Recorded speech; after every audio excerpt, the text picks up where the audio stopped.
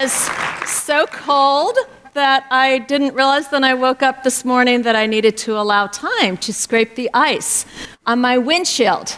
We don't have to do that in California, I have to tell you. That's not a skill that I've learned. So working on that one, but it is just really great to be here. I have been looking forward to being here with you. You all are known as a missional church. You are known as a church that gets out there. You have generously raised this $40,000 that is going to the Congo through Carlson Partnership. This is an extraordinary gift, and I just want to say thank you. Just thank you so much for that. But the reason that we are all here together today is to celebrate the great country of Congo. Congo is the second largest country in Africa. It is half the size of the United States. It is a place that we think of as being very minerally rich. It has some of the most hospitable, beautiful people in the world. It is one of the most gorgeous countries I've ever visited. And in fact, I would say of the 14 countries in Africa that I have worked, I find Congo to be one of the most fascinating and complex countries on the African continent. So let me ask you, when I say Congo, this is a congregation that's been talking about Congo, think in your head, what is the word that comes to mind first for you? Typically, we think Congo, and then we go Africa. And typically, the word that would come to mind for the average person, the next word would be poverty. And poverty is an appropriate word. This is the poorest country in the world today. Out of 184 countries in this world, Congo is the most impoverished with the lowest GDP. We are talking about a place of material need. So we have to step back and ask ourselves, the most impoverished country in the world, what does that mean? What is poverty? And here in the States, we're talking about poverty a lot. It's been in the papers quite a bit. Most recently, the 50th commemoration of LBJ President Johnson's War on Poverty. We're hearing about a lot of anti-government programs to try to help the poor. Education programs, hunger programs, programs to raise the minimum wage. There's a lot of discussion about poverty. And when we think of this program, the definition that comes to mind seems to be pretty clear. It's about an economic and financial reality where one does not have the resources to meet their own material needs. It's not a coincidence that in the scripture, poverty is mentioned over 2,100 times. That's a lot of airtime in the Bible, 2,100 times. Jesus calls us to care for the poor, to live as he did, to care for the poor as he did, and to do what Jesus would do, as in Matthew 25:40, as you have done it unto the least of these, my brethren, you have done it unto me. A verse that's familiar to all of us, that we think of as the good news for the poor. So who are the poor around you? Can you think of a person now in your life, think of a person who you would think of as one you would define as poor, that you intersect with semi-regularly? While you're thinking about that, I'll tell you, years ago, my husband and I were holding a Bible study in our warm tropical climate in California in the Silicon Valley. And as we were talking, one of the friends there on the couch mentions the homeless shelter in our neighborhood. And we're like, what homeless shelter in our neighborhood? Well, you know, the homeless shelter around the corner in our neighborhood. Like, we don't know what you're talking about. So the next thing you know, a week later, we are all over there looking into this homeless shelter to see what it is, how the people that meeting the people who were there, and just getting a sense of the facility. And before you knew it, we had signed up to provide a monthly lasagna dinner for over 100 people. Thank you very much. And so now on a monthly basis, we would go in and we would set up this big, long tables, and we would set up the food, and then we'd put on your plastic gloves because, you have to do that, the whole, regulation thing. And then the next thing you know, the 100 people would line up on this side of the table, and we would be standing there with our arms out, ladling out the food on this side of the table. And it would be them on that side of the table and us on this side of the table. And I have to tell you, this was a good thing. We in the Silicon Valley are pretty fast-paced people. We're just kind of cranking like this. And you probably know something about this. Our lives are full. Our lives are busy. Taking time out to go serve 100 people, we were intentionally wanting to reach out to the marginalized who were right there in our community. We had our kids doing this with us. It was a good thing. But I have to tell you, each time I left, I had this empty feeling in me. There was just this sense about the fact that I didn't know, I wasn't learning anything about the people there. And I began to wonder about their stories. And I began on how they wanted to know how they felt about being on the other side of the table. Well, the World Bank was kind of wondering this too, and over the years, they have actually done that. They have asked poor people, how do you feel about being poor? They asked over 60,000 people in 60 countries, how do you feel about being poor? And they've produced 4 volumes of information about what it feels like to be poor in books called Voices of the Poor, if you want to take a look at this. Here are some of the quotes for what it feels like to be poor. For a poor person, everything is terrible. Illness, humiliation, shame. We are afraid of everything. We depend on everyone. No one needs us. We are like garbage that everyone wants to get rid of. Another quote. When I don't have any food to bring my family, I borrow, I beg. I feel ashamed standing before my children, and I'm not well when I'm unemployed. During the past 2 years, we've not celebrated any holidays with others. We cannot afford to invite someone to our home. And the lack of contact leaves one depressed and creates a sense of depression and low self-esteem. When one is poor, she has no say in public. I feel inferior. And finally, I feel powerless, and I don't feel heard. What words do you hear in those quotes?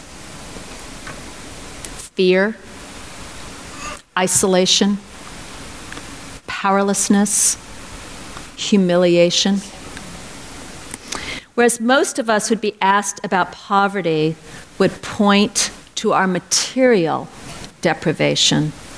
The poor actually describe themselves in more of these social and psychological terms. But God intended all of us to live the fullness of life, and people should be able to fulfill their callings of glorifying a God by working and supporting themselves and supporting their families with the fruit of their own labor. Well, we were so excited to be serving the folks at the homeless shelter, but there was that great big table between us.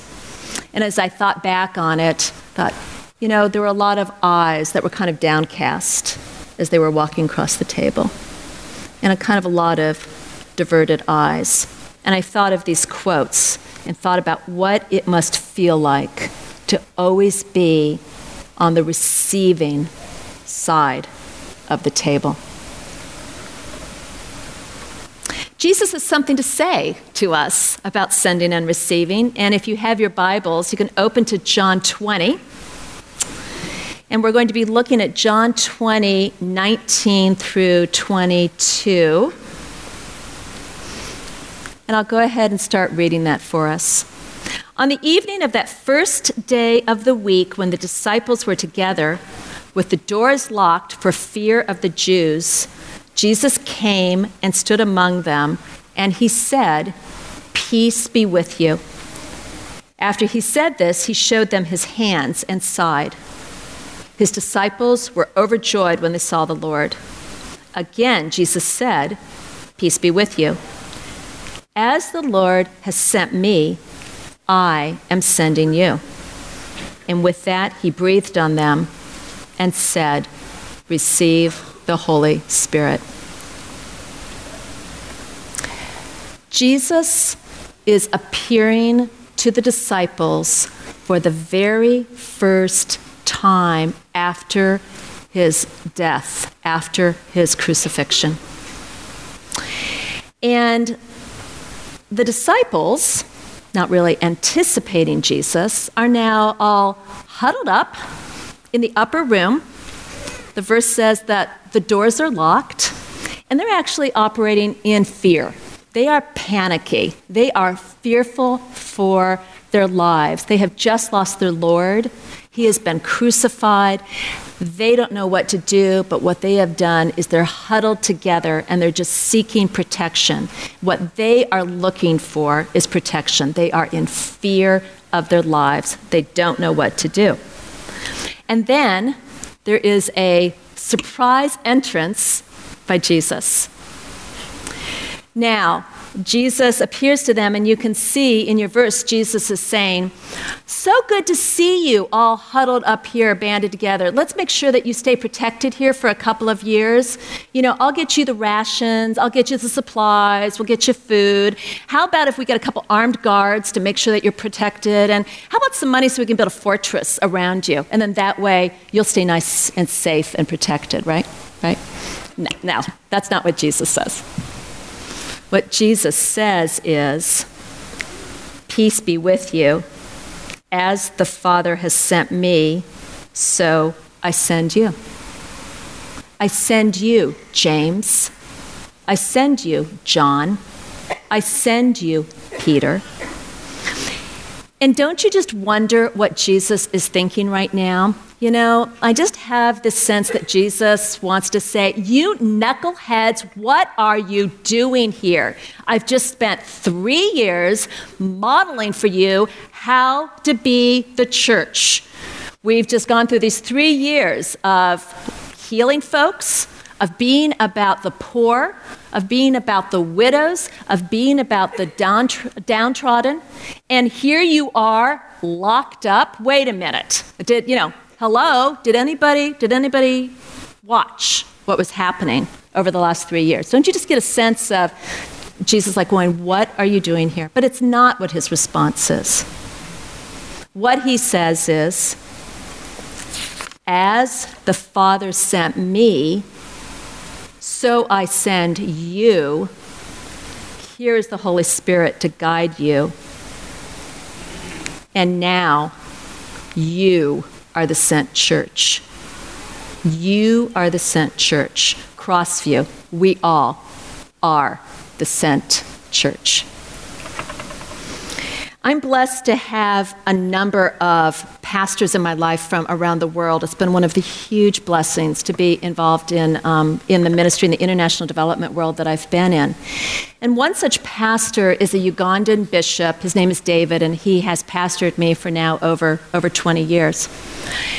There was this mega church pastor who had a vision for Africa and asked if this Ugandan Bishop David and I would meet with him And he was about to launch his program for Africa, and he was seeking some counsel. So we agreed to meet with him. And let's say the name of this megachurch pastor is Henry.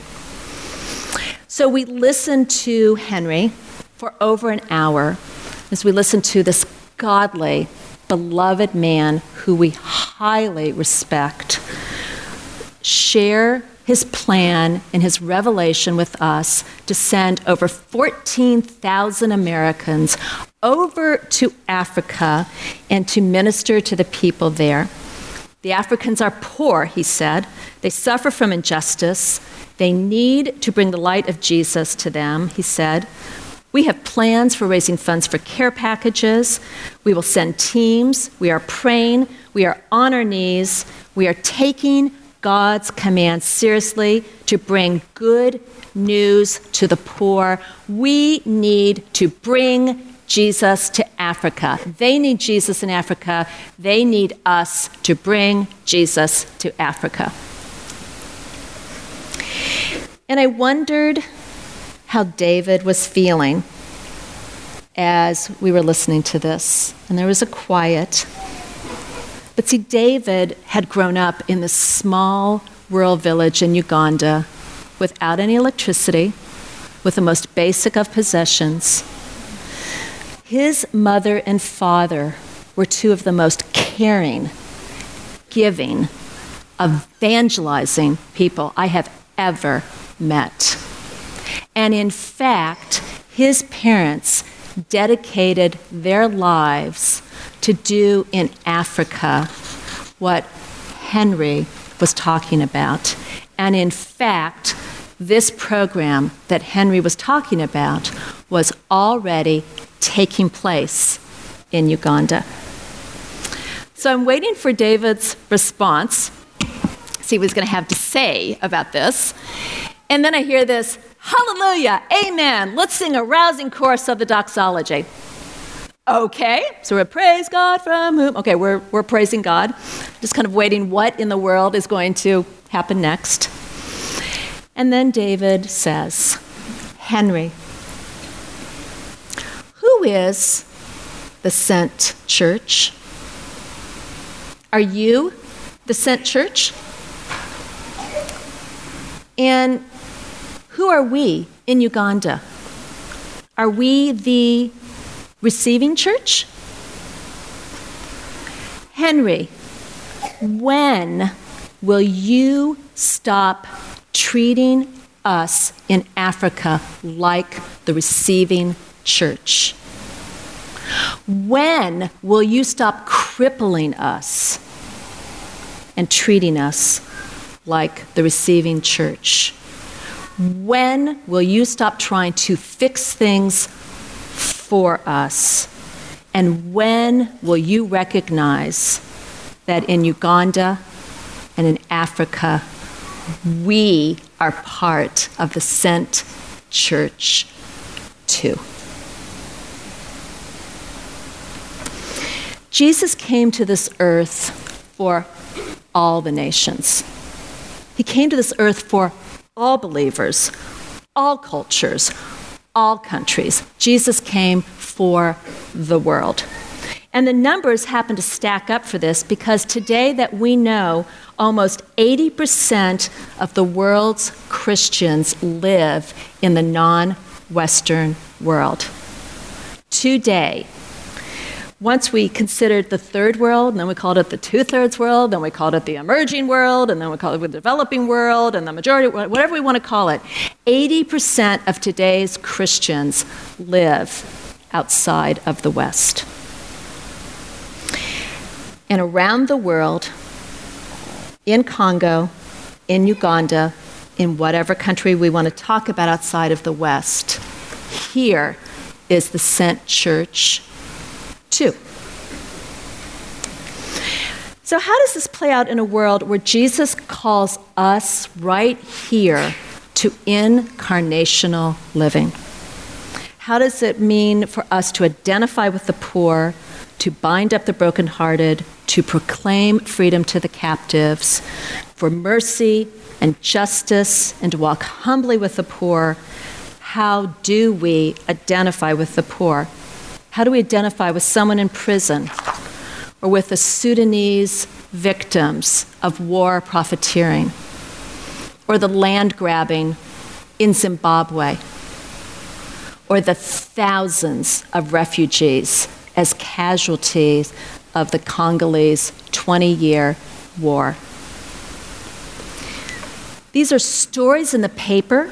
These are faces on a television screen. And how can we even begin to identify with one situation?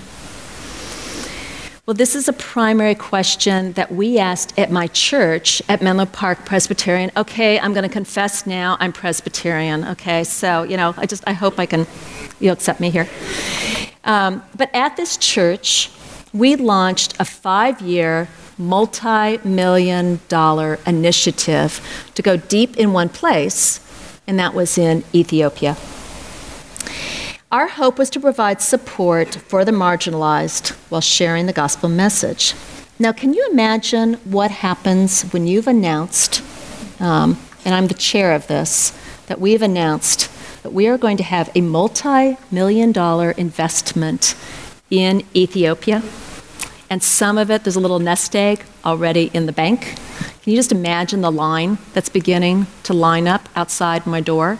Can you imagine the calls that are beginning to come in? I have now become the most popular person in the history of the church, I think. Every person, neighbor, my dog, all has a plan for my life, for this initiative as we're about to launch this endeavor to go into Ethiopia.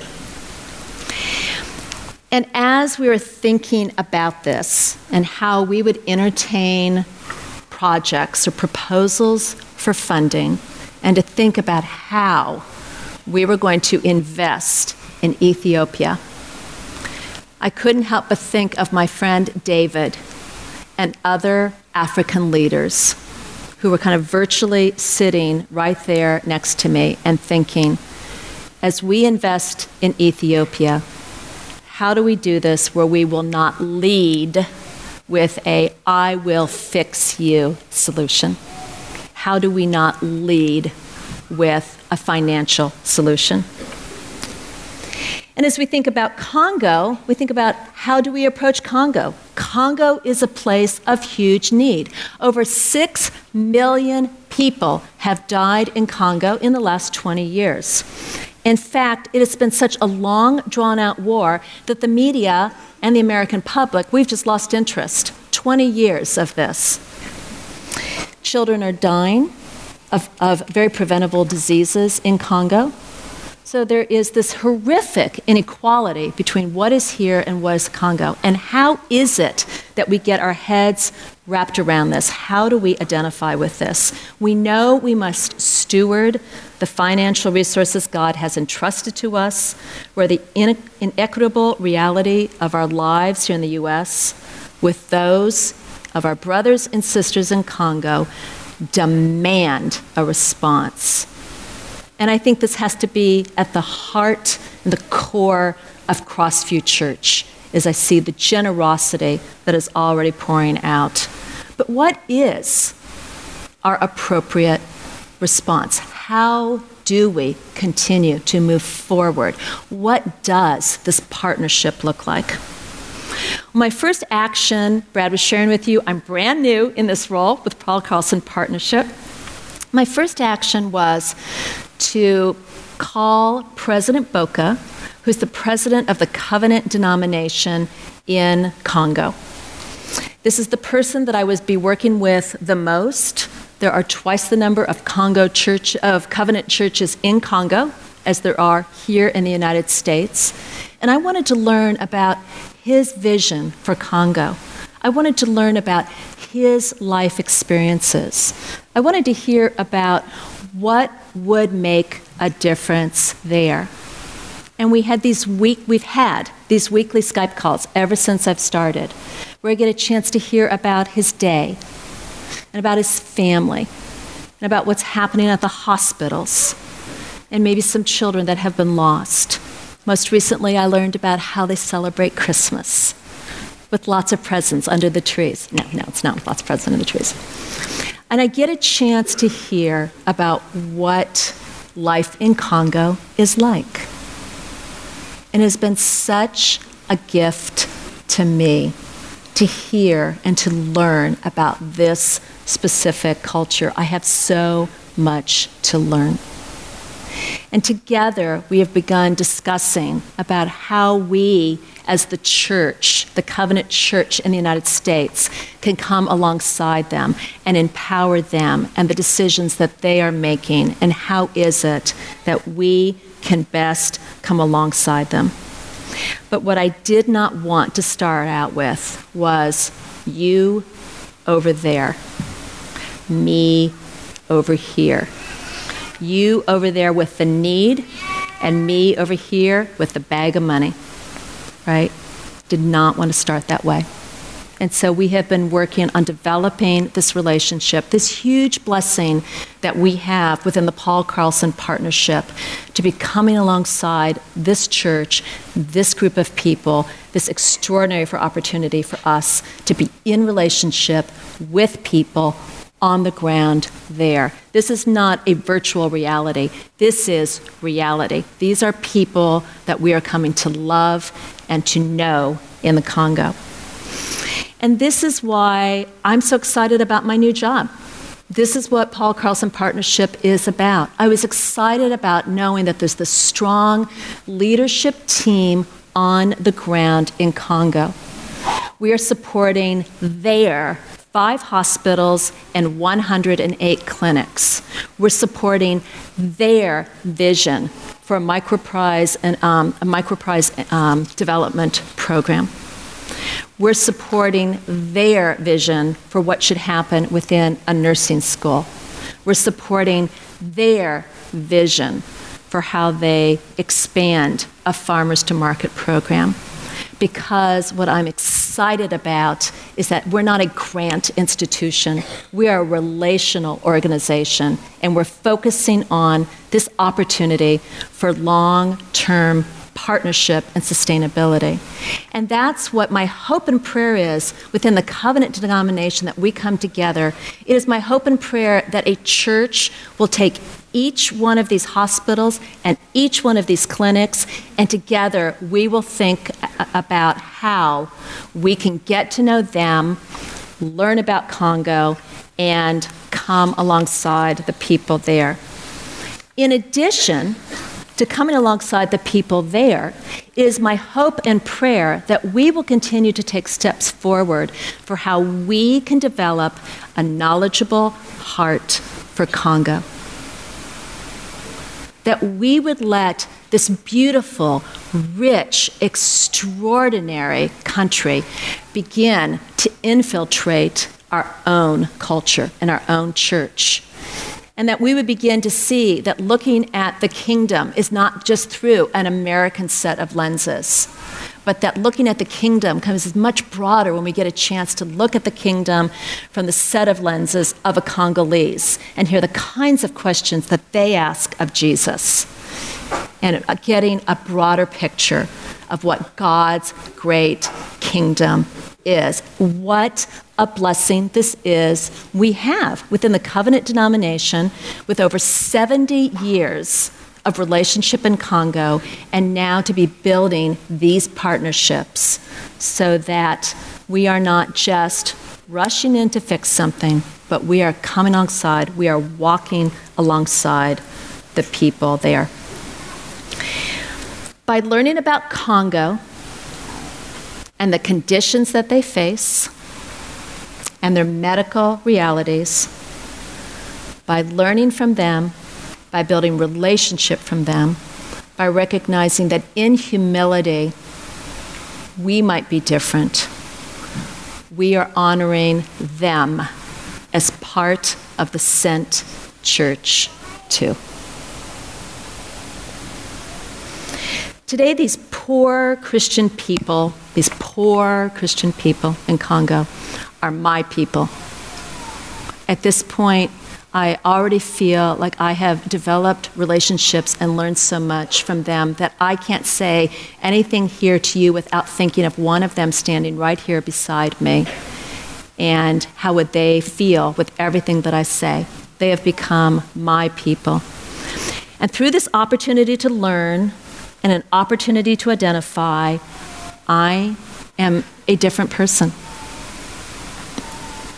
There's something about the privilege of being a part of another group of people that are from a slightly different age or station of life, and the privilege of getting to know them that changes our worldview.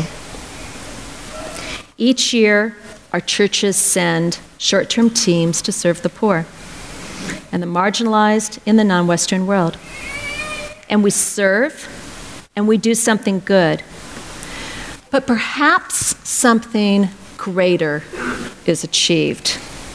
Perhaps it is that we also receive something, and that we are transformed.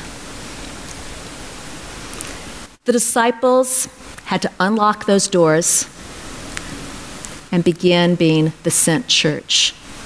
It is very clear to me that the doors of Crossview Church are not locked. This is a church with unlocked doors that is mobilizing this church in a vital, generous way to be out there for the people such as in Congo and to seek to be all that Jesus wants you to be. But I want you to know your covenant brothers and sisters in Congo are seeking to do the exact same thing.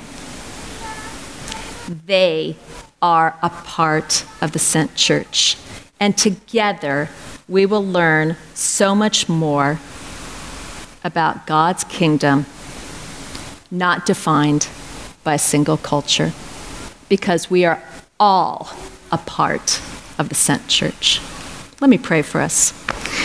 Lord, we thank you for this privilege. We thank you for this privilege that in this day and age, we can come to know other cultures around the world in even ways that couldn't happen decades ago.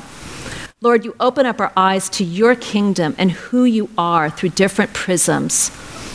And Lord, it is an extraordinary privilege to see your kingdom in another place. Help us, Lord, to continue to come alongside those that where you would have us minister. Help us to be your people. Help us to continue to steward our resources. Help us, Lord, to be active, vital partners with our brothers and sisters in Congo. Thank you for who they are and for their desire to mobilize. And Lord, we pray that you bring us all together, that we would be worthy of your hand upon us. In Jesus' name we pray. Amen.